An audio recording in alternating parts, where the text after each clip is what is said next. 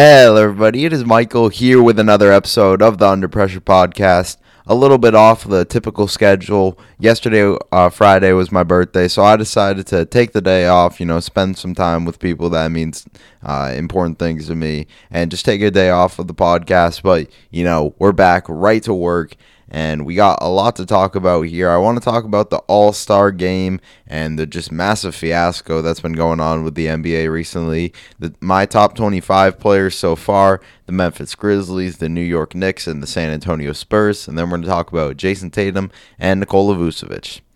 First thing I want to talk about is my top 25 NBA players so far, and this was incredibly hard to do as there are just so many people balling this season, so many people who have been absolutely amazing that it's really hard for me to just choose between all these great players, but I made a list, and let's get right into it. First, I want to talk about my honorable mentions. I got Zion, who's been great this season, still has things to work on. Obviously, the shot just isn't there, and I don't really expect it to ever be there. But mainly, I'm just focusing on him continuing to improve on the defensive side of the ball. And it obviously doesn't help that the Pelicans haven't been great so far this season. I feel like they could have done a lot better of a job building around him, but he's still been great this season. Devin Booker just hasn't been as good as I expected him to be this year. You can definitely tell he hasn't been fully as locked in because a lot of other guys on this Phoenix Suns team are simply just stepping up. Guys like Chris Paul,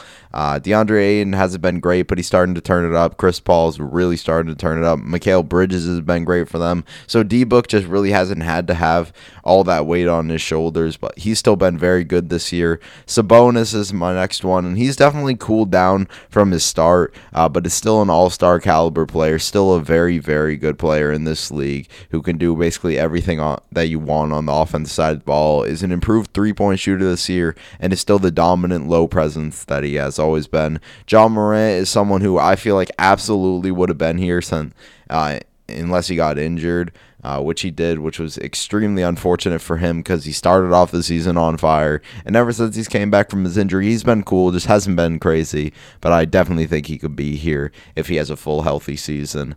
Malcolm Brogdon is a player who I feel like deserves recognition as well on the Indiana Pacers. He's been very, very good this season, has been much more efficient than last year, and is still fitting in the role of being that playmaker for them and being one of their main scorers on a very good Pacers team. My next honorable mention is DeMar DeRozan. I really like everything I've seen from DeMar this year. Playmaking has been excellent. Scoring has still been very, very good. Even defense hasn't been too bad. He's just had a really good year, and I really enjoy everything I've seen from DeMar. CJ McCollum is another guy just like John Morant who would have definitely been here if he hadn't gotten injured. CJ was lights out before he got injured. I was so impressed with CJ McCollum before his injury, but he did end up getting injured, which hurt him quite a lot. Super, super unfortunate for him, but I think when he gets back, he'll continue to play the great basketball that he did and could be a top 25 caliber player. Shai Gilgeous-Alexander has been the leader of a very good Thunder team. Well, not very good, but very above most people's expectations, and Shai's just been hooping this year. He's done everything that I wanted him to. The main thing I wanted to see was without a really good point guard alongside him, how good was his playmaking going to be? Because I knew the scoring was going to be there. Shai's just a very good scorer, but I've really liked to see his growth as a playmaker, and he's really just taking the responsibility of being the star of this team, and I really enjoy that. Christian Wood is a guy who I feel like deserves some recognition. He's been great this year. Honestly, all three of the big, quote-unquote, big three of the Rockets, I feel like deserve recognition, and John Wall and Victor Oladipo as well, because all those guys have been awesome. There's a lot of guys who I felt like could have made this list, but at the end of the day, I have to choose 25 players who I think are the best, and I have my list narrowed down. Starting off 25, I got Chris Paul. If he started off the season and continued to play the way he was at the start of the season, he would definitely not be on this list, but he has been turning it up as of late. You could tell at the beginning of the season he was just trying to get comfortable with his role in Phoenix. It was a shortened off season. He didn't have as much time as he probably had wanted to gel with that team, but you can tell he's really gelling gelling right now, really clicking, and I feel like he's still the best player on this Phoenix Suns roster. Chris Paul is just an incredible player, can do everything that you want out there, still a good defender even in his old age, and that IQ is never going to leave. That mid-range jump shot is one of the greatest of all time, and Chris Paul is just one hell of a player, super efficient, and has also been playmaking at an elite level, as always, for the Phoenix Suns. For 24, I got Brandon Ingram. I was kind of splitting hairs between him and Zion for who I think's been the best player on the Pelicans this year, but I gave Brandon Ingram the edge because of his ability to play and make and his ability to shoot the ball. I think it's just more valuable than Zion at this point, and he definitely is the guy you can tell down the stretch that they give the ball and they want to close games. So yeah, Brandon Ingram's been very good this year, even with the unfortunate circumstances of having poor spacing around him. He still did his thing so far this year. 23, I have Chris Middleton, who I've been incredibly impressed by. Has been one of the most efficient players in the NBA again. I'm thinking this year he's finally going to hit that 50, 40, 90 that he was just short of last year. His playmaking is something that I feel like no one really talks about, but Chris Middleton has become a pretty damn good playmaker, and that's definitely a big part of his game. He's really become that closer down the stretch that the Bucks need. People always talked about them needing a closer, but I think Chris Middleton has just grown into that role, and I think I trust him to in any playoff series to close down the stretch because Chris Middleton is just that good of a player. 22, I have Zach LaVine, one of the best offensive players in the league and definitely one of the better scorers. A guy who can just score at all levels of the game. A guy who is an amazing three-point shooter, one of the best in the league. Still is growing at other parts of his game, but his scoring ability is just so good. And he's single-handedly kept the Bulls and had them win so many games so far this year. He's just an amazing player, and I really, really like everything that I've seen from Zach LaVine this year. Just growing every single year, and you always love to see that out of a young guy, and you can just tell the hard work he puts in every single year. At 21, I have Rudy Gobert. While Rudy Gobert will never put up the sexiest and most impressive numbers, his impact will always be there. If you look at any advanced analytic, and if you just watch the Jazz games, he is such a big part of why the Jazz are so amazing this year. Obviously, their three-point shooting being as historic as it has been a big part, but Rudy Gobert has really held down the middle, as he always is going to. One of the best screen setters in the league, one of the best rebounders, and obviously one of the best paint protectors in the league. Rudy Gobert, while I think he does get criticism, and I think he does deserve some of that criticism, he's still a damn good player and definitely has been amazing for the Utah Jazz so far. Number 20, I have Nikola Vucevic, who has been just an absolute stud for the Orlando Magic so far this year. I think it would be the right time to trade him because his value is high.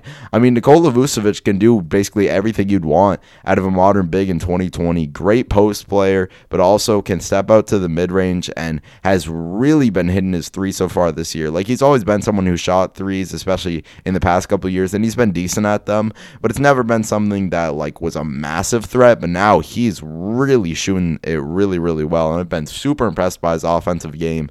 And with the fact that the Orlando Magic are dealing with so many injuries, it's incredible that Vucevic has been able to carry them not to being just an abysmal roster, and that just shows the talent of Nikola Vucevic. At 19, I have Trae Young. He's had one of the weirdest seasons in the NBA so far, and he was one of the weirdest players for me to rank because he started off incredibly hot, then went really cold, and now has been just playing more like himself. And I think he's been very good this year. Defense is still atrocious. Some Hawks fans, for some reason, are in denial that he's the worst defender in the league. But honestly, his offensive game is just so good. With his ability, as much as it is annoying as hell to watch sometimes, he's great at getting to the free throw line. He's truly mastered that. He's an amazing playmaker, an amazing ball handler. Three-point shot, you'd probably want the percentage to be better, but you also always have to take into consideration how difficult the shots he does take are. Like, those are really, really difficult shots from deep, and he still shoots a pretty good percentage. So yeah, Trae Young's been very good this year, even if he's had his inconsistent and weird moments. Still a top 20 player so far this year, in my opinion. At number 18, I have Bam Adebayo. As much as the Miami Heat have struggled and have been disappointing, that is not due to Bam Adebayo at all. Bam Adebayo has been amazing. I've been super impressed. He just continues to grow every single year. Last year, we really saw the playmaking and his ball handling rise to a whole nother level as he got put in a much bigger role. And this year, we're seeing the jump shot take a pretty noticeable leap. He's shooting 40% from three on incredibly limited attempts, so I don't really expect that to be a huge thing this year. But it's the mid-range jump shot that has stood out the most to me. He's creating his own shot in the mid-range. He's getting catch and shoot opportunities, working out of the pick and pop, and he's just been absolutely killing teams in the mid-range. I love Bam Adebayo's game. He's still the incredibly versatile defender that we all know he is. Bam is just one hell of a player. One of, honestly, the most fun players in the league for me. I just love everything about Bam Adebayo's game. At number 17, I have Donovan Mitchell. He's been the leader of the league leading in win percentage at this point, Utah Jazz. The Utah Jazz have been amazing so far this year. Their three-point shooting is really the thing that has stood out to me, and Donovan Mitchell's helped that as he's shooting over 40% from three. He's taken the maturity as a playmaker, even if his assist numbers still aren't crazy. I just feel like watching the game, he's continued every year to take a step as a playmaker and just getting more guys involved, deferring to certain guys, even though he knows he's the main guy. He's completely willing to give it to the hot hand, whether that be Mike Conley, whether that be even like Joe Ingles, Bojan Bogdanovic. He's always willing to give it to the hot hand, but even when those guys are having hot nights, you can trust Donovan Mitchell to be that closer down the stretch that the Utah Jazz need, and Donovan Mitchell is just one hell of a player, and there's a reason why the Utah Jazz are so good, and that's because their best player has been hooping so far this year. At number 16, I have Jaylen Brown of my Boston Celtics, another guy who's just taken a massive leap so far. We've seen just so many guys grow into their roles, and Jaylen Brown is absolutely someone who's just grown so much in these past couple of years. Went from a guy who just showed a lot of flashes and had some amazing moments, but couldn't really get a consistent production, to being an all-star caliber player last year, to taking the leap to being an all-NBA caliber player this year. He has cooled down in the past couple of games, and now he's injured, but Jaylen Brown has still had an amazing season overall, where he's just been ridiculously efficient from every part of the floor. His mid-range game is just completely unstoppable. I mean, he is shooting such a ridiculous percent from mid-range. His ball handling has reached a whole nother level that, honestly, I just never expected it to reach, because that was one of his biggest issues. That his ball handling was pretty bad for a guy who was picked as high as he was, and as a guy who got as many opportunities as he was. But he's really just grown every single year, and that shows the work ethic from Jaylen Brown, and he's just become an amazing player for the Boston Celtics. At number 15, I have Anthony Davis. This is a weird one because we all know Anthony Davis is better than this, but I actually just recently saw a clip on Twitter where Draymond didn't actually name drop anybody, but he was clearly talking about Anthony Davis, saying that he's never seen Anthony Davis out of shape, and this is the most he's ever seen Anthony Davis out of his shape in his whole career, which is a very interesting thing because AD has definitely been just super disappointing so far. I thought this could have been a season that instead of LeBron taking over like he has and playing so phenomenal, I thought it could have been the other way around, where LeBron was more the guy who was coasting throughout the regular season, and then AD was going to really take that step to be an MVP candidate. But AD just hasn't really done anything that's been super impressive so far this year. Still the great defender that he is, and still is a great player overall, and I absolutely expect him to turn it up in playoff time. Like, it was a rough situation for him, again, coming from that Draymond interview. He was saying how hard the bubble was on him, and how hard this whole shortened offseason was on him. I absolutely expect AD to prove why he's a top 7 player come playoff time. He just hasn't really been locked in so far this season, so I just put him at number 15. At number 14, I have Kyrie Irving. He is a guy who's missed some games, and that's definitely hurt his case to be higher up on this list. But when Kyrie's been playing, he's been locked in, and he has been incredible. Kyrie Irving is just one of the most offensively skilled players we've ever seen. A guy who can truly score from all 3 levels of the game, as one of the best finishers I've personally ever seen. And it just amazes me so much how he really doesn't take much contact at the rim, and he really doesn't get that many foul calls, but he's still such an amazing finisher. And that's all pure skill. His ability to finish with both hands, I mean, I feel like we've never seen anything as good as Kyrie Irving with both hands finishing at the basket. He could just hit these so many awkward, weird angles that you can just tell he's practiced so much. And then his mid-range game is incredible because he creates so much space with those handles. I mean, I don't know how you're supposed to stay in front of Kyrie Irving. One of the best three-point shooters in the league, one of the best free throw shooters, good playmaker, does basically everything you'd want on the offensive side of the ball. It probably isn't going to have as many like crazy games because he has so many great players on his roster right now, but he's still going to put up amazing numbers on incredible efficiency. And I mean, when he's healthy, we all know who Kyrie Irving is, one of the best players in the league easily.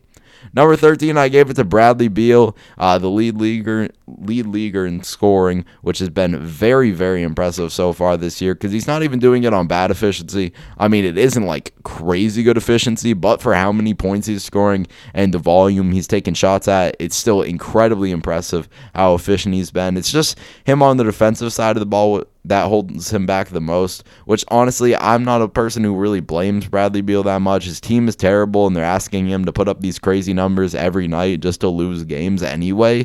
So I don't really expect him to be like a great defender, but he's been a pretty bad defender these past couple of years, and he's still obviously such an amazing scorer, good playmaker as well. I think a lot of these guys above him have more two-way ability or are almost on the level of him at scores and just are more well-rounded players. But obviously Bradley Beal is an amazing player, and I feel like he's just ascending every single year and reaching a whole new level every single year as a player. Number 12, I gave it to Paul George. Paul George has been very, very good so far this season. It is so just incredibly unfortunate for him that he got injured. Prayers up to Paul George because he was having such an amazing season, proving all of his doubters wrong. And the second he's just locked in, playing so well, shooting like 50, 45, 90. His splits were ridiculous, averaging 24, like 4 and 4. He was putting up such good numbers, being the amazing perimeter defender that he was. The second all that's happening and everything that can go right was going right for Paul George, he gets injured and he's not going to be able to show people who he is. I just hope he's back soon because that injury that he does have, he could be back pretty quickly or he could be gone for like a couple months. So obviously I'm just hoping good health for him because he was playing amazing before he got injured, and I really like everything that I've seen from Paul George. Love how he's responded to all the criticism that he's got. He just took it head on and decided, I'm going to play the best basketball of my career, and people are going to talk about me regardless, but no matter what, I'm going to stay locked in and I'm going to stay hooping. So I love that mentality from Paul George, and I love how he's been playing so far this year. Number 11, I have Luka Doncic. He's still been very, very good, but the Mavericks have struggled quite a lot, and I'm not one of those guys who at all is going to put blame on Luka for those struggles because I think that's absolutely ridiculous. If you look at the context of everything, Kristaps Porzingis, he's clearly just not as good of a player as he used to be, which sounds crazy for a guy as young as Kristaps Porzingis, but those injuries are already starting to wear on him. If you watch him try and guard the perimeter, try and guard the pick and roll, he's completely incapable of. I saw a play where he was trying to guard Andrew Wiggins. He just got completely cooked in that Warriors game, and then Rick Carlisle immediately called a timeout. He just can't switch on to anything. He can't really guard anything, even on the interior. Rudy Gobert had like a career night against him, and we all know Rudy Gobert, as good as he is, isn't an offensive player. And then the shooting outside of Luka has been so bad, even if Luka's percentages haven't been great. People are acting like that's just coming out of the blue. He's shooting, 2% worse than he was last year. He's never been an amazing three-point shooter, so people coming out the woodworks to criticize his three-point shooting, to me, just doesn't make sense. But he's still the amazing playmaker that he is, still the incredible finisher that he is, and still is one hell of a player, just has been given some unfortunate circumstances and hasn't been maybe as great as you'd hope for him to be this year. Number 10, I have Damian Lillard. Definitely had a bit of a slow start to the season as CJ was the main guy on that roster. But ever since CJ's got injured, and even before CJ got injured, he's been locked in and has been playing like we know Damian Lillard's capable of. We all know he's one of the best players in the league, one of the best scorers, a great playmaker as well. Dame is just that dude. And even with a depleted Portland Trailblazers roster, he's led them to wins, and he's done a very, very good job of leading that team. And I've been incredibly impressed by Dame. And in my opinion, he should be all-star game starter. I feel like Dame has just been great so far this year. Number 9, I have Jason Tatum. I feel like Jason Tatum is truly ascending to being a top 10 player in this league, and I feel like it's going to be hard for people to keep saying that Jason Tatum is not top 10 sooner rather than later. Jason Tatum is just that dude. He is absolutely incredible. and he's really just become a super well-rounded player. I mean, we all knew the scoring was there. In my opinion, he's one of the best wing defenders, and I feel like he doesn't get nearly enough credit for his wing defense because he has so many great offensive moments, and he's such a great offensive player that his defense sometimes can get hidden. But this dude is an all-NBA caliber defender. Jayson Tatum is so great as a two-way player, and the one real knock on his game was his playmaking ability, and with that improving every single year, Jayson Tatum is just becoming the full package on both sides of the ball. The only thing he needs to do is get to the free throw line more, and then what can you really criticize about Jayson Tatum's game? Maybe that he could close better, but I feel like a lot of the times that's more of a Brad Stevens thing. Like, Jayson Tatum is just absolutely that dude and is an emerging superstar for the Boston Celtics. We saw him in the Clippers game. He played amazing defense on Kawhi and was putting up buckets, led them to that big third quarter run. Jayson Tatum is just absolutely amazing. At number 8, I have James Harden. James Harden has been very good so far this year. Definitely hasn't been as aggressive as a scorer, which obviously makes sense because he has so much more talent on his roster now on the offensive side of the ball, but has been doing such a good job of facilitating, getting everybody involved. League leader with about 11 assists per game, and he's still scoring 24 points. He's playing pretty good defense. He's shooting the three ball at the rate you expect him to, around 36 to 37%. We all know how good James Harden is. And yeah, he's had a very good season so far ever since he's joined the Brooklyn Nets. Number 7, I got Giannis Antetokounmpo. Giannis has been great so far this season. Hasn't been like the MVP necessarily, but I honestly think that's more voters' fatigue than anything. Giannis has still been great, and this is not a knock on him at all to put him at 7, because for me, 1 through 7 was so interchangeable, as all these guys are just playing at such a ridiculous level that it was so hard for me to pick between these players. But I put Giannis 7. He could easily be 4 for you. Wouldn't be mad at all. Giannis is such a great player on both sides of the ball. Still is improving year by year, and yeah, Giannis is just such a great player.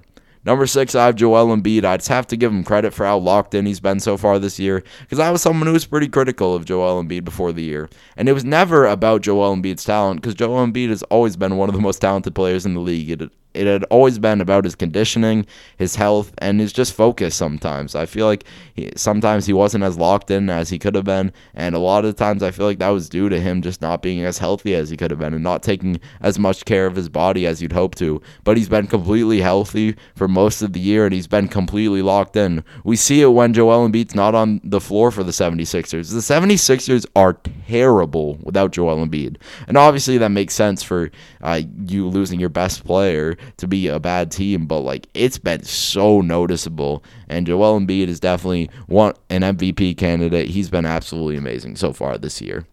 Number 5, I have Nikola Jokic.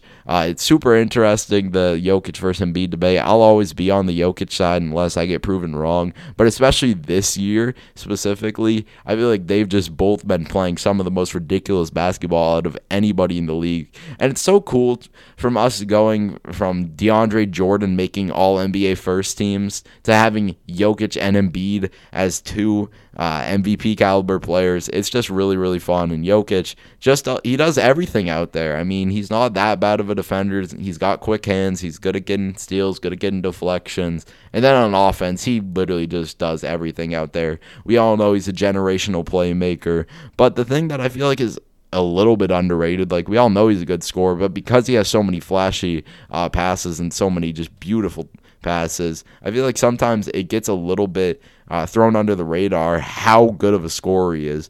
While he may not have like the sexy Hakeem Olajuwon like footwork as Joel Embiid, he's just as good as a scorer. Nikola Jokic is unstoppable in the post.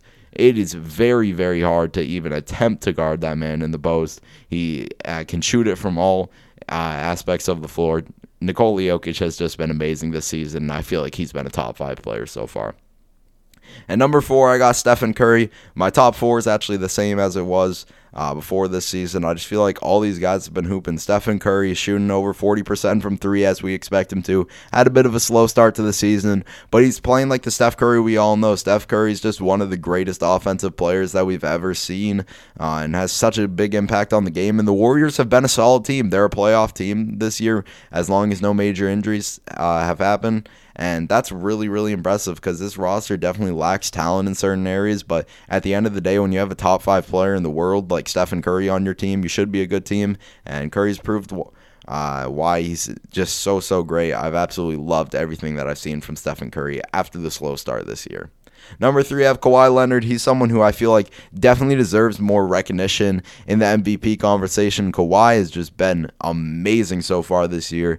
Definitely struggled a little bit in that Celtics game, especially down the stretch, but Kawhi is still such a great player. He's been very locked in on defense, and I feel like just as a whole, that Clippers team has been so much more locked in than they were last year. I don't know if it's a chemistry thing, I don't know if it's a coaching thing, or I don't know if it's just a mindset from the players thing, or it's a mix of everything. But with them getting embarrassed, it just seems like everyone's locked in on making sure nothing like that happens next year, and they're all just playing some of their best basketball, and Kawhi's been locked in on both sides of the ball, making the best of his career, and he's just been amazing. I have Kevin Durant at number 2. KD has been amazing so far this year. What he's doing coming off an Achilles injury is truly just special, man. I mean, so many players, Achilles injuries just completely ruined their careers. And Kevin Durant came back as arguably the best player in the world after getting such a bad injury, and has had one of his best seasons coming back from such a bad injury. And that just shows how skilled of a player Kevin Durant is. You literally just can't do anything about KD. Because what are you going to do even if you guard him perfectly, he's just going to rise right over you and make it anyway, because KD is just absolutely that dude and is such an amazing player. Has been good on defense as well. He's just ridiculous. We all know who Kevin Durant is, and with him being healthy, it's been so much fun to watch. I really missed Kevin Durant, and yeah, he's been great so far this year. And at number 1, it's LeBron James. I mean, we all know LeBron is the best player in the world. As much as I love guys like Kevin Durant, Kawhi Leonard, Steph Curry, LeBron is the best player in the world until proven otherwise. He has been amazing this year and has been probably my MVP so far. He's been locked in everywhere. He's been playing good defense. He's been scoring the ball well, playmaking, getting rebounds, shooting the 3 ball, the best he's had ever in his career. It seems like he's improved pretty significantly these past couple of years as a 3-point shooter, and I feel like that's going to help his game age even better than it would have before, because his basketball IQ and his raw talent was always going to let him age well. But with him improving so much as a 3-point shooter, he doesn't really even have to put as much energy in to score baskets, because he is such a good shooter now, and LeBron is just absolutely incredible. The full package, and still the best player on the planet. I'm going to take a break, and I'll be right back. Okay, I'm back to talk about the San Antonio Spurs. They're a team that I've just absolutely loved watching so far this year, and I feel like I've been a pretty big surprise to me, as after I saw what happened last year with them being a pretty disappointing team, obviously I don't think anyone expected them to be like great, but they just weren't that good last year. They've definitely bounced back and are a very good team this year. They're the 6th seed at the point of this recording in the Western Conference, which is very impressive, because there's so many good teams that they're battling with. They're over teams like the Warriors, like the Trailblazers, and while this is all very close, it's still incredibly impressive for them to be as high as they are. And I think first you got to start off with giving credit to DeMar DeRozan. DeMar DeRozan is someone who I've been historically just very low on due to his playoff struggles, due to what I thought was a lack of fit in the modern league, but he has been great so far this year. While his numbers aren't mind-blowing by any means, I still absolutely love everything I've seen from him, averaging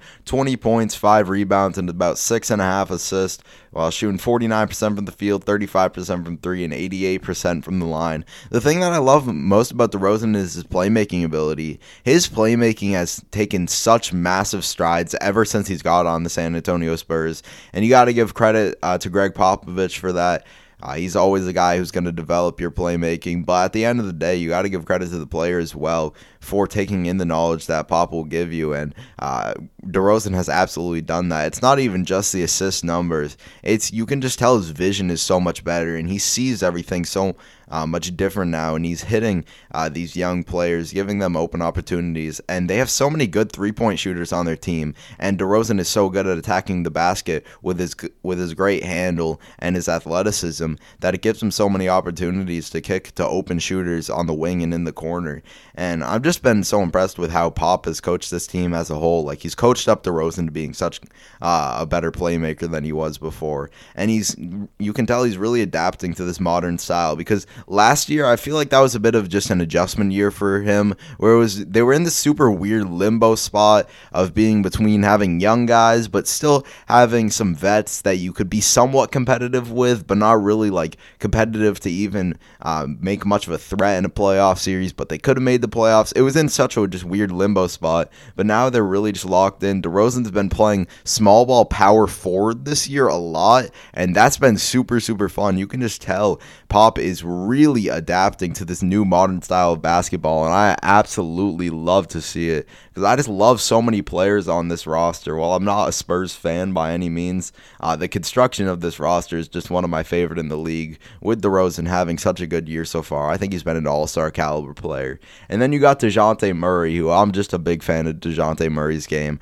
Always love defensive guards, because I feel like they just deserve more credit, because so many times we see bigs get the Defensive Player of the Year awards, which I think makes complete sense, because just with positional value, bigs are typically going to be the most valuable defensive players in the league, with them protecting the rim. But when you have such a great perimeter defender like DeJounte Murray, and you're constantly asking him to be on some of the best players in the league as a whole, it's a tall task, but DeJounte steps up every single night, and that's why he was the youngest player to ever make an all-defensive team. DeJounte is just that dude, and he's grown every year on the offensive side of the ball. I'd still love to see him become a better three-point shooter, but you do like to see him become more confident every single year. He's shooting 3.4 game, 32% isn't good by any means, but you just love to see him being confident and really just trying to grow into that role of being more of a scorer on this roster. I love his ability to rebound, and that's what I love with this team as a whole, is all the wings on this team really just rebound the hell out of the ball, because when they have a center in, whether it be Jakob Poeltl or LaMarcus Aldridge especially, neither of them are super special rebounders. So with them running this small ball,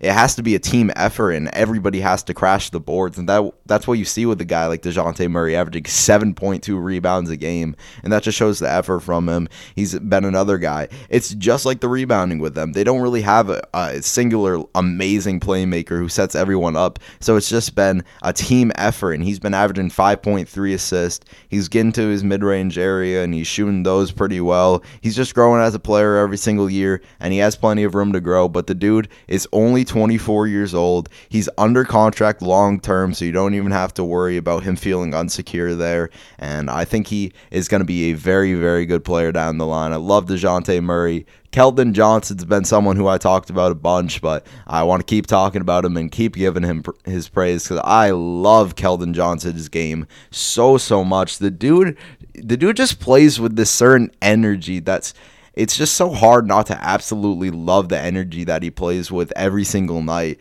He's so fearless attacking the basket. He's 6'5", 220, and he is strong as hell. He moves people going to the basket, and that's why he's such a good finisher. I thought he was always going to be a really good three-point shooter, and that's what was going to be his main value. But he's a very... Bless me, I'm sorry about that. He's very, very good at attacking the basket. And again, it's just the fearlessness and the energy. He's always a guy who'll be willing to make hustle plays, take a charge, all that type of intangible stuff that is just so much fun to watch. And usually you see hustle players be those scrappy guards like Marcus Smart, or like Patrick Beverley, but we see this wing and Keldon Johnson just be such a good hustle player, bring so much energy, and the dude is just very skilled. Like, I think his 3-point shot is going to turn around because he's only shooting 33% from 3. I think he's a very good 3-point shooter. Probably not like elite, but I think he would be like a 38%, which is still damn good. And if he continues to attack the basket the way he is, I think he can just be an amazing player for them. I think he could be an like 18 to 20 point scorer. I just love his game so much, and he's only in his second year already putting up 14.6. And it's again with the DeJounte Murray thing. Everyone on this team rebounds, and this is another thing where Keldon Johnson's just energy and his strength really helps him in. He's getting 7.3 rebounds a game, and 1.8 of them are offensive. That's really, really impressive. He's just doing absolutely everything out there for them. I love Keldon Johnson's game, and I just love his potential so much. Another steal for the Spurs. I don't know how the NBA continues to let the Spurs just get so many amazing players late in the draft. Lonnie Walker, someone who I'm a big fan of, definitely hasn't had like as big of a year as I'd hope him to. A lot of guys like Keldon Johnson have kind of stepped into that role, but I think Lonnie Walker's still a very, very good player. Just such a good 3-point shooter, and I love to see him just getting more minutes now because he was always a guy who I thought had a lot of potential and would show such good flashes, but never got the consistent minutes and never had the consistent production. But now that he's getting basically 28 minutes a game, he's shooting 37% from 3 on 4.5 attempts, and I never think he's going to be like a super efficient player overall, but I just think he could be a really just fun and explosive scorer. I wouldn't even be surprised if sometime he like slid to a 6-man role, and I think he could really succeed in that because Lonnie Walker's just super talented on the offensive side of the ball and has a lot of potential. And they just have some players on this roster who haven't even been unlocked yet, and that's what I love about this roster is that even though these players probably could be playing more in their earlier career and they could be putting up better stats in their early career, they give them their time and they develop them behind the scenes, so when they're ready to get big minutes, they're going to be hooping and playing very, very well. And that's what we're seeing in Devin Vassell. He's only getting 17.7 minutes per game, which is actually pretty impressive for a Spurs rookie and shows that Pop really likes him and that he has a lot of potential. And he hasn't done anything special in those minutes. He's only averaging 5.5 points, but he is shooting the 3 ball at a great rate, which we all knew he was capable to do, shooting 2.4 per game and shooting 39%. Love his 3-and-D ability so much, and he reminds me kind of like of a Chris Middleton type of player if he can develop. I think he could just be a 3-and-D player, but if he can develop a bit more of a handle and a bit more of a playmaking game, I think he could be on the caliber of like a Chris Middleton type of player. Because I just always think Devin Vassell is going to be one of those guys who is super efficient from everywhere on the floor. He's already shooting almost 90% from the free throw line. It's only on point-out attempts, but it's still cool to see. And I think next year or the year after that, we're going to see him just have some big games and be a great player for them because that's just the Spurs way. And I think we're just going to continue to see that. They're probably going to get not a great pick this year, but they're going to nail it because their scouting is just unmatched and their development is unmatched. And even though I criticized them before the year because I thought they were kind of behind the 8 ball and behind the loop of the modern style of the NBA, they've completely caught up and are back to just doing Spurs types of things. And while I don't think they're going to be an amazing team this year, I think they are absolutely a team that's probably going to be a playoff or at the bare minimum a play-in team. And we're going to see so many of these young guys continue to develop, and you just love to see that. I'm a big fan of the Spurs roster, and they've been a ton of fun for me to watch so far this year. They've been really, really good, and I've been very, very impressed. Now I want to talk about the New York Knicks and how they are finally starting to do things right and actually have a very, very bright future. And I'm actually really, really excited for the New York Knicks future because they were always a team for these past couple years that had the potential to have a great future because they always had cap space, but that just never really materialized to anything because the coaching was really bad. Coaches just kept coming in and out. The culture of the team was so bad, but now with the new coaching hire of Tom Thibodeau and the new acquisitions that they've made, they've truly built a culture there in New York, and I think New York is finally becoming an attractive free agent destination, and that's going to help this team so much because they already have a clear foundation on this roster. There's so many guys on this roster who you can just tell are going to be here for a long time and will be very good. Immanuel Quickley is just an absolute stud. Love Immanuel Quickley's game so much. He was one of my favorite prospects, and he's proven why he was that with his ridiculous floater game. This dude just doesn't miss floaters at all, and he's just amazing at him. Great 3-point shooter as well. A guy who has such a nice handle, such a good burst off the dribble, is just super quick, gets by defenders with ease, and then again uses that patented floater. And he's a guy who I think could be the long-term starting point guard for this roster. Love IQ's game and think he's just such a nice player. I'm really glad he stayed at Kentucky to develop because it's clearly paid off. Obi Toppin, their other rookie, hasn't done anything impressive by any means because he's had some injury issues. And I wasn't a guy who was super high on Toppin anyway, but I do think he'll be a good player for them down the line. The one thing I just don't like about him is him on the defensive side of the ball because the man just has such slow feet. And that's just always going to be an issue because you even see it. He just sometimes looks really weird on the court, and he just doesn't look super mobile at all. But he can shoot the ball very well. He's super athletic. Is always going to be a guy that's catching lobs. And with the nice young guards that they have on this roster, I think with more development and with more time, he could be a guy who really thrives off those guys and really works well off them. So I'm not giving up on him by any means. And then I really like the mix of like the veterans they have on the squad because these guys could either get traded if other teams see value in them, or they could just continue to be good mentors for the younger guys on this roster. Like Alec Burks is a nice player. Austin Rivers is a nice player. They just got a lot of nice pieces on this roster that just help fit into the culture that Tom Thibodeau wants.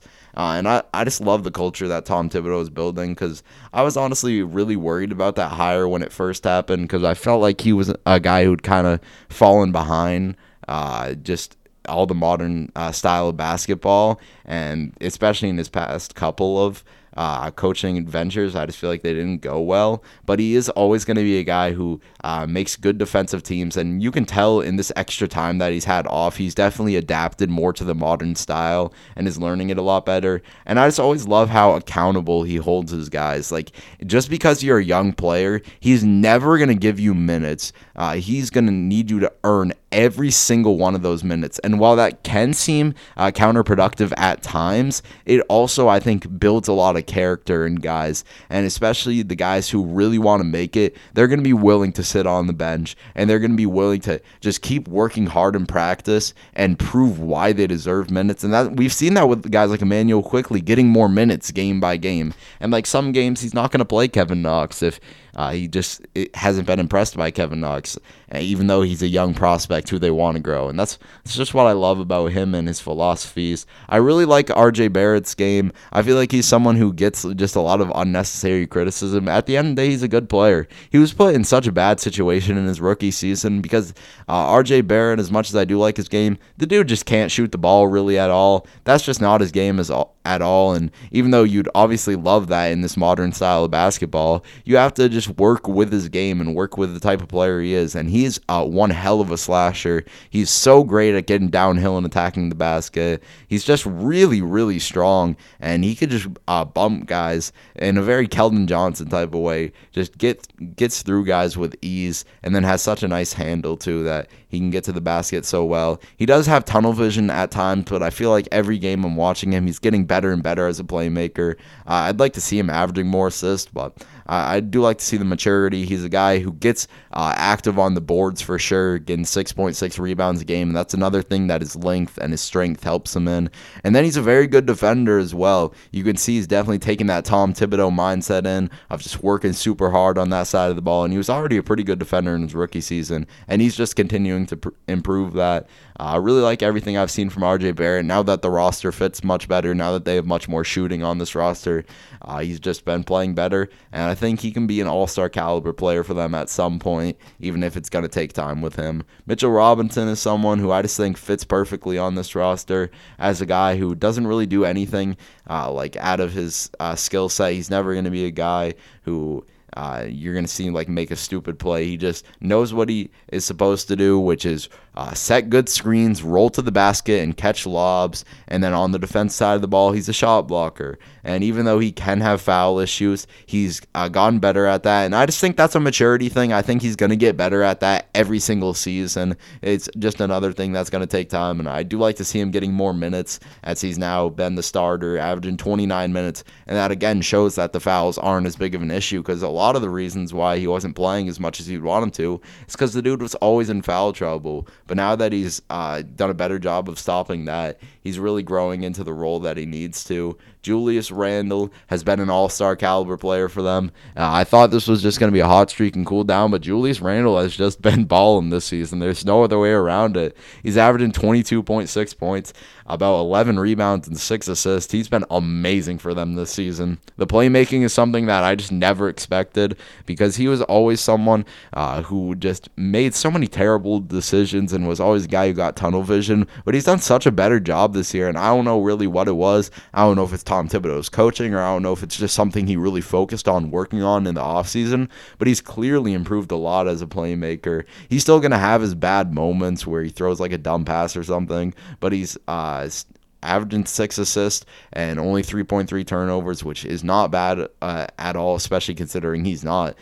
meant to really be a playmaker. He's more of a scorer, and he's been scoring the ball super well, averaging 22.6 points per game. He's shooting it efficiently from everywhere, shooting 40% from 3, which I don't think that's going to hold up. But even if he can shoot 35% from 3, which is around league average, that's still good, because that's not the main part of his game. The main part of his game is him getting downhill and him attacking the basket. He gets to the line 6.5 times per game and shooting 80%. And even though he's not putting up like way better numbers than last year, it just has such a different feel than last year. Like last year, his numbers felt completely empty, but now that the Knicks are winning games, it feels so much more impactful, even if he's putting up somewhat similar numbers, and it feels like we're seeing the best basketball by far of Julius Randle's career, and I've been super impressed by him. He's a guy who's definitely boosted his value, and I'm interested about his future with the Knicks, because he easily could be someone who gets traded at the trade deadline if they just want to go all in on the rookies, or they could keep him for the long haul. They could re-sign him once his contract is over. They could trade him in the offseason. Like, it's definitely interesting about his future,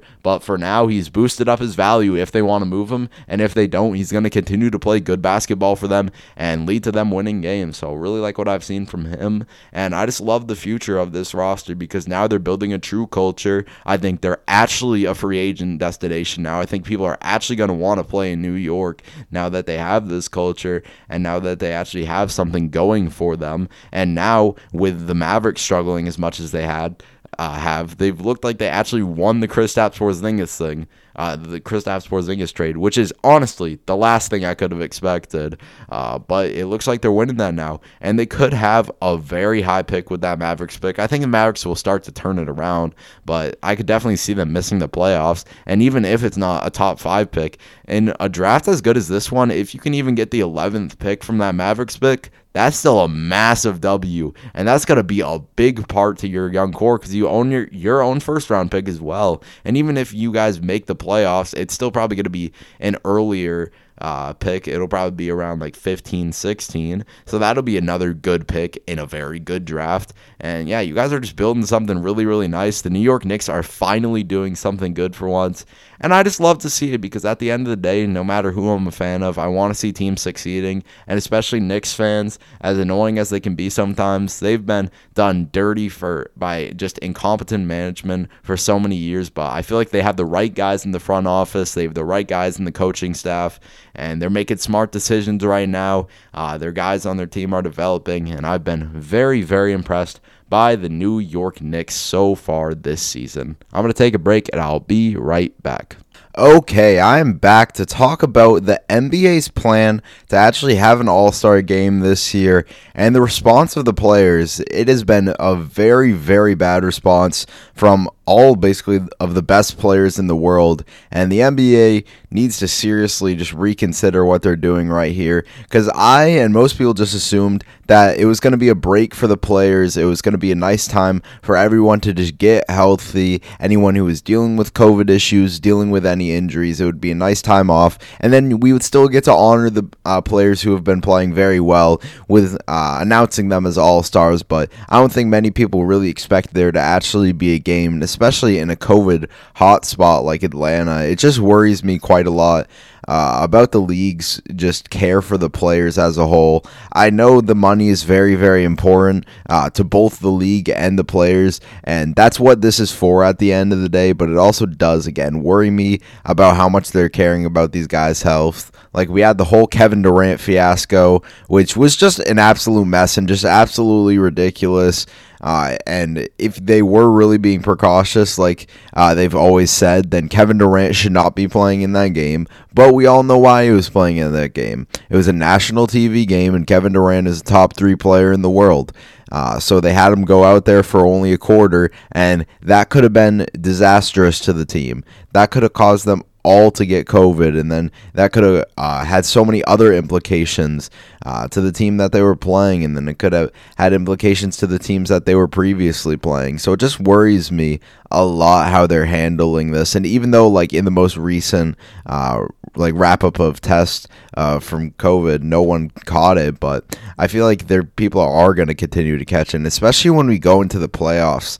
Honestly, I've said this multiple times, but I feel like this could be a much bigger asterisk than certain people were giving the bubble situation last year. Obviously, I feel like that does need to be held with a grain of salt to a certain extent, because some players just played much better and out of what they would usually do. But honestly, this year with all the COVID issues, I feel like this could have more of a asterisk than any other season, because if a big player like a Kevin Durant had to miss playoff games because of COVID, then that's going to be an absolute disaster for the league. And if they keep sacrificing the players' health for money, at the end of the day, this could come back to really bite them in the financial area as well, because if playoff games are postponed, or if stars have to miss playoff games, then that's going to lose them quite a lot of revenue too, because say even if it was like a game 7 between two teams, it's a back and forth series the entire time, and then a big star player or even a big rotational player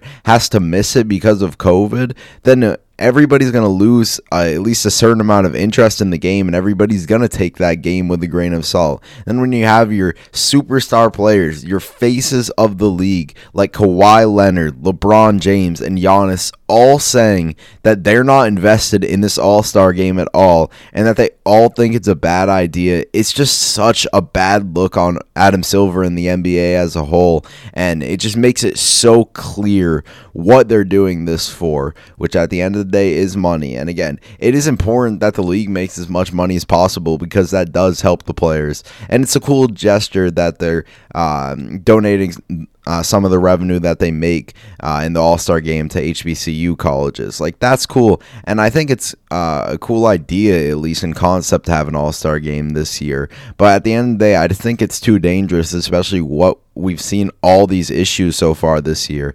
And again, if you're going to be precautious, I just say you take full precaution. I don't even think fans should be in the building. Like, at the end of the day, if you want to be as safe as possible, then go all in. They've been in this just weird like limbo state all year, where they're telling people they can't do jersey swaps after the game, or they can't do handshakes, but they're in full contact the entire time. And then they're having the All-Star game in an area where COVID is very, very bad, and you're risking a bunch of your best players to get the virus. Like, it just confuses me and perplexes me so much to why the NBA would do this. And I thought they'd handle this whole situation a lot better, because I've always been a guy who, at the end of the day, I just trust Adam Silver, because I think he's made so many good decisions as commissioner, and he's done so many good things for the league. But these recent actions just, I'm really not understanding them, and I'm really just disappointed by a lot of the things that they're doing, and I think it's really stupid that we're having an All-Star game this year with all the issues that could happen, and just the lack of interest from the fans as well, because say if a big player were to opt out, or say if they just really didn't have that much energy in the game, and they weren't really going hard like we saw last year. That's what made last year's All-Star game was so great, is that it was one of the closest ones in so long. Everybody was playing defense. Like, that game was fantastic, and I just don't feel like no matter what, we're going to see that this year, because big star players are already basically telling us straight to our face that they're checked out of that game when it does happen, and that it's just not the right thing to do, and that they don't really care about it at all. I just think Adam Silver and the league need to rethink some things, and are making some very, very bad decisions with the Kevin Durant situation, with the All-Star game, and with all the comments of the best players in the world being mad at the NBA. You had the Kevin Durant free me tweet. Like, there's some serious issues that they need to tackle right now, and they need to just be more clear and be more honest and upfront with what they're doing. Obviously, they're not going to just say that they're doing this only for money, because no one says that, and obviously they're not going to say that they're not being precautious. But if you are saying you being precautious, then why not take the full precaution? It just doesn't make any sense to me, and it confuses me a lot. Just very, very confused with a lot of the things that the NBA has been doing as of late. Next, I want to talk about my player spotlights, and first starting off with Jayson Tatum. I think Jayson Tatum is undeniably transforming into a top 10 player and a superstar caliber player in this league. Jayson Tatum has been absolutely phenomenal for the Boston Celtics so far this year. He's 7th in points per game, averaging 27.3 points per game, 7.3 rebounds, and 3.9 assists on 47.6% from the field, 41.8% from the three, 84% from the line. He's just doing absolutely everything for the Boston Celtics and is becoming a true, just well-rounded superstar. First, I actually want to start off with his defense, because I think that's the most underrated part of Jayson Tatum's game. He does get credit for how good of a defender he is, but I still feel like he doesn't get nearly enough credit for how good of a defender he is, because his offensive game is so good and he's so skilled on that side of the ball. I feel like it sometimes can even take away from how good of a defender he is. Jayson Tatum is easily one of the best wing defenders in the league, and is an all-defense caliber defender. He's just absolutely amazing on that side of the ball. We saw it in the Clippers game. Jayson Tatum was putting the clamps on Kawhi Leonard. He was playing excellent defense against one of the top 3 players in the world. Jayson Tatum is just that dude on the defensive side of the ball. And it's really special to see this young guy who is already such a good offensive player put so much energy into the defensive side of the ball and make that such a big priority. And with Jayson Tatum's length, with him putting on so much muscle every year, like, if you look at the difference between him now and him in his rookie season, the way he's filled out his frame has been absolutely incredible. He's put on so much more muscle, and that's helped him in so many facets of his game, but it's definitely helped him on the defensive side of the ball. And if you're a 6'8", 210-pound person with a good wingspan and good basketball IQ, as long as you put in the effort on the defensive side of the ball, which Jayson Tatum absolutely does, you're going to be one of the best perimeter defenders in the league. And I feel like he needs to be put in that conversation more. Like, he is truly, truly elite on that side of the ball. He's a defensive playmaker who gets in passing lanes. He can lock up almost anybody in the league one-on-one. He's a pretty good interior defender because of how long he is and because of how strong he is now. Jayson Tatum is just basically the complete package of what you'd want in a modern wing, with him being strong and lanky enough to guard the longer players in the league, guard some of the big men as well on switches, and then also being mobile and light on his feet enough to guard any perimeter player or guards that he wants to switch on. He can just do everything on that side of the ball, and I've loved to see his just growth on that side of the ball. It's been super, super impressive. And then when we go to the offensive side of the ball, I mean, Jayson Tatum, he's just one of the most skilled players in the entire league. This dude is absolutely incredible at almost everything on offense. His mid-range game is something that he's always had the moves, and he's always made some very, very nice shots, and we all knew it was something that could be like a just crazy dominant part of his game. But the efficiency never really was there, but it's getting there, and he's one of the best mid-range shooters in the league now, and he just does such a good job of creating space. He has such a nice fadeaway. His handle is so nice for a guy who's 6'8", and he also can just shoot over people with him being so tall and with him having a long wingspan. Like, he can just shoot over people with ease and make it look so easy, especially if you get any guard switched onto him. He can go into the post, and I don't really know what you're supposed to do about that. He's easily one of the best three-point shooters in the league. Takes 7.6 threes a game and is shooting 41.8%. Shot 7.1 last year and shot over 40%. I love to see his just growth as a three-point shooter, because that was something he was very good at in his rookie season, but it was all limited attempts. Then he was still good at it in his second year, but that was just kind of a down year for everyone, and it was especially a down year for him, at least comparative to his expectations going into that year. But that stretch that he had where he was averaging over 30 in a month, and then this year, he has really just completely unlocked his game as a three-point shooter. The thing that I love most about his three-point shooting is his three-point shooting out of the pick and roll. He does such a good job of just quickly getting around a screen, getting a defender on his back, and pulling up. Like, he's become elite at that. And especially when they run high pick and roll, it's works so well for Tatum. I love when he does like an in and out to fake that he's going one way on a screen and he goes the other way. He's just become unstoppable in the pick and roll. And then we all know about his step backs, his side steps, which are just so clean, and he gets off with such ease. It's such a beautiful move, and he's so good at those now. And I feel like that's what really helps make you like a superstar player, is having those patented moves and having moves that just no one can really stop. And then even though he doesn't really get to the free throw line much, which is absolutely something he needs to work on, it's not due to a lack of aggression with him attacking the basket. He attacks the basket a lot. I mean, we see it with his posters. Jason Tatum has some of the best posters in the league because the dude is just so athletic. And again, with him putting on muscle and strength every single year, he's just getting better and better at finishing inside. Like at the beginning of the 2020 season, he was having a really weird thing where he was missing a bunch of just easy layups, and it was super confusing, but that's completely out of his game now. And while, again, I'd like to see him get to the free throw line more, he's still finishing at the basket well.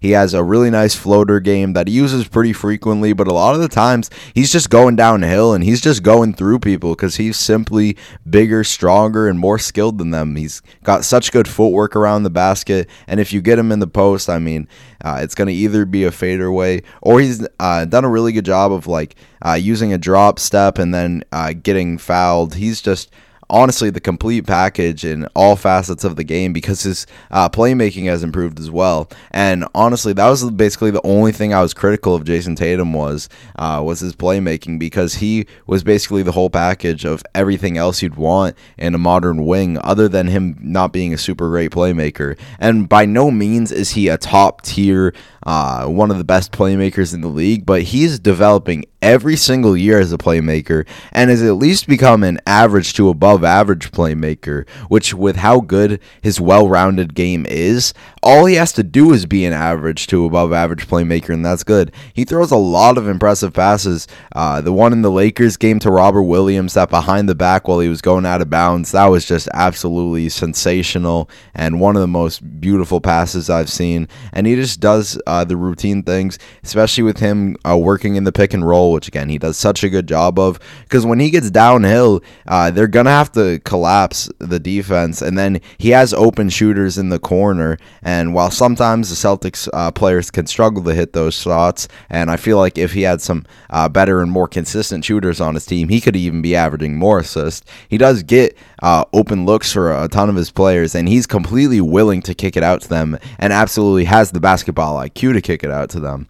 So Jason Tatum just truly becoming the full package, everything you'd want in a modern player, and I think it's going to become very, very hard for people to not say this dude is a top 10 player in the league. Jason Tatum is just an absolute stud, and as a Celtics fan, it's been truly, truly special to see his growth.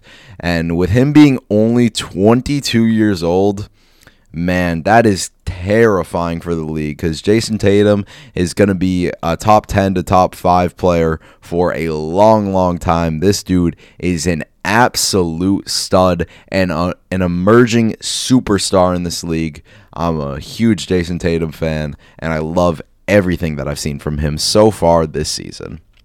Next player I want to talk about is Nikola Vucevic of the Orlando Magic, as I feel like he has had an incredible season so far and just really hasn't gotten that much recognition for how good he's been so far this year. It's just impressed me a ton because the Orlando Magic are dealing with so many injuries. Like, they've been hit so hard by injuries, and by no means are they a good team. They're 9-15. They're out of even the play-in tournament right now. But without Vucevic and with all the injuries that they have been dealing with, man, they would be like by far the worst team in the league. Vucevic is just that valuable and has carried this team to so many wins this year because he has been just absolutely phenomenal so far. He's truly just become the full package of what you want in a modern center in 2021. He's a guy who is an excellent post player, such good footwork around the basket, and his touch is just phenomenal. Whether he's switched on to a smaller player or he's on a fellow center, most likely he's going to dominate. Sometimes he can struggle against like the best of the best centers when a team fully game plans for him, especially because there's not that many other weapons on the Magic team. But for the most part, he just dominates his opponents almost every single night. And with the way he's emerged as a shooter, it's made his game just pretty unguardable. Like, he's shooting 42.3% from 3 on 6.2 attempts per game. His 3-point shot was always something that was a threat and was always something he was solid at. But, like, we see 34%, 36.5%, 31.4%. Like, it wasn't something that was great, but for a big, it was definitely above average, and it was something that was just another facet of his game. But he's really become so much better at it this year. And honestly, with how far we're into the season, I think this is when we really see if certain things are legit. And I think his 3-point shooting, while probably not being at a 42% clip, because that's just really hard to hit on 6.2 attempts per game, I think it's legit at a 38 to 40% clip. And that just, again, makes him a basically unguardable player because he is so good in the post. And his shooting isn't just from 3. He's an excellent mid-range shooter. And especially when he works out of the pick and pop, it is just unstoppable. And especially when they have players like Markelle Fultz back, who's such an athletic player and who has good vision, that can work so well because Markelle Fultz can get downhill, kick it back to Vucevic. I mean, you already got Cole Anthony, who is definitely going to thrive off having Vucevic on his team and is going to work in the pick and pop and pick and roll with him quite a lot. Like, Vucevic is, again, just the complete offensive package. You'd love to see him get to the free throw line more because I didn't even notice this. He's only getting to the free throw line 2.2 times per game, which is interesting for a guy who is down low quite a lot.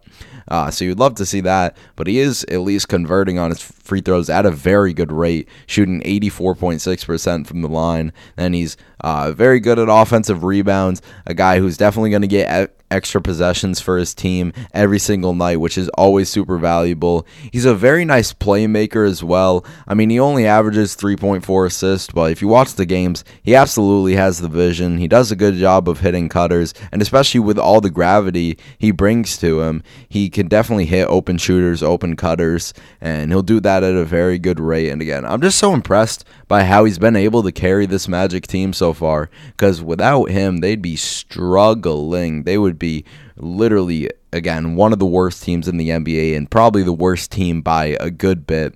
And I'm actually super interested to see his future with this team because he is such a good player who is on a contract that the money value actually lowers year by year as he gets older, which I think was a very good constructed contract for them. So I wonder if they're going to sell high because his value is just getting higher and higher each year, and they may think this is the peak of his value. And even though they'll probably struggle a ton this year, they might think in a stacked draft class, we sell on a very, very good player. We get a high pick in the draft, and then we get a good asset from Nikola Vucevic, and then just go in the rebuilding direction when you got a guy like Cole Anthony, you got a guy like Markelle Fultz, Jonathan Isaac. They have some young talent on this roster for sure. Just a lot of guys who at the end they need to stay healthy more than anything, and then some guys who need to develop into their role. Or they could continue to be just mediocre, not great, and keep Vucevic on the roster. I would go with the more tanking route. I understand the toxic culture of tanking and how that can hurt a team, but I've kind of always thought about this with the Magic these past couple of years, about them being in a bit of a state of limbo and them not really having a direction, because they have some young talent, but I also feel like they don't really have much like anywhere to go but down, or just staying the same. So now that Vucevic is playing so well, and so many contending teams, or even like lower seeded playoff teams that need a center, will likely give quite a bit of significant value for Nikola Vucevic. Again, I'd just be super interested to see what direction they'd go. And I think if they went the tanking direction, if Vucevic got on another team, he would play a big impact. And then the Magic could have a very interesting future with their young guys, and then with a player that they could get in the draft, considering just how stacked this draft class is. But got to give a ton of credit to Vucevic for how he's playing so far this year. He's been absolutely phenomenal, proving why he's one of the best bigs in the league. While he may not be a great defender by any means, and sometimes he can struggle in the playoffs, I think that's not his fault at all. I think that's always been more of a product of the Magic just not having that much talent around him. And even with a lack of talent, he's still carried them to some wins and is still balled out of his mind. Should be in all-star conversations for sure. The Magic struggling definitely doesn't help his case, but again, you just have to consider how valuable he is to this roster and how poor they would be without him. Vucevic is definitely one hell of a player, and I think he deserves a lot of credit for the season he's having so far in the 2021 NBA season. That has been the episode of the Under Pressure podcast. It's been Michael. Peace out.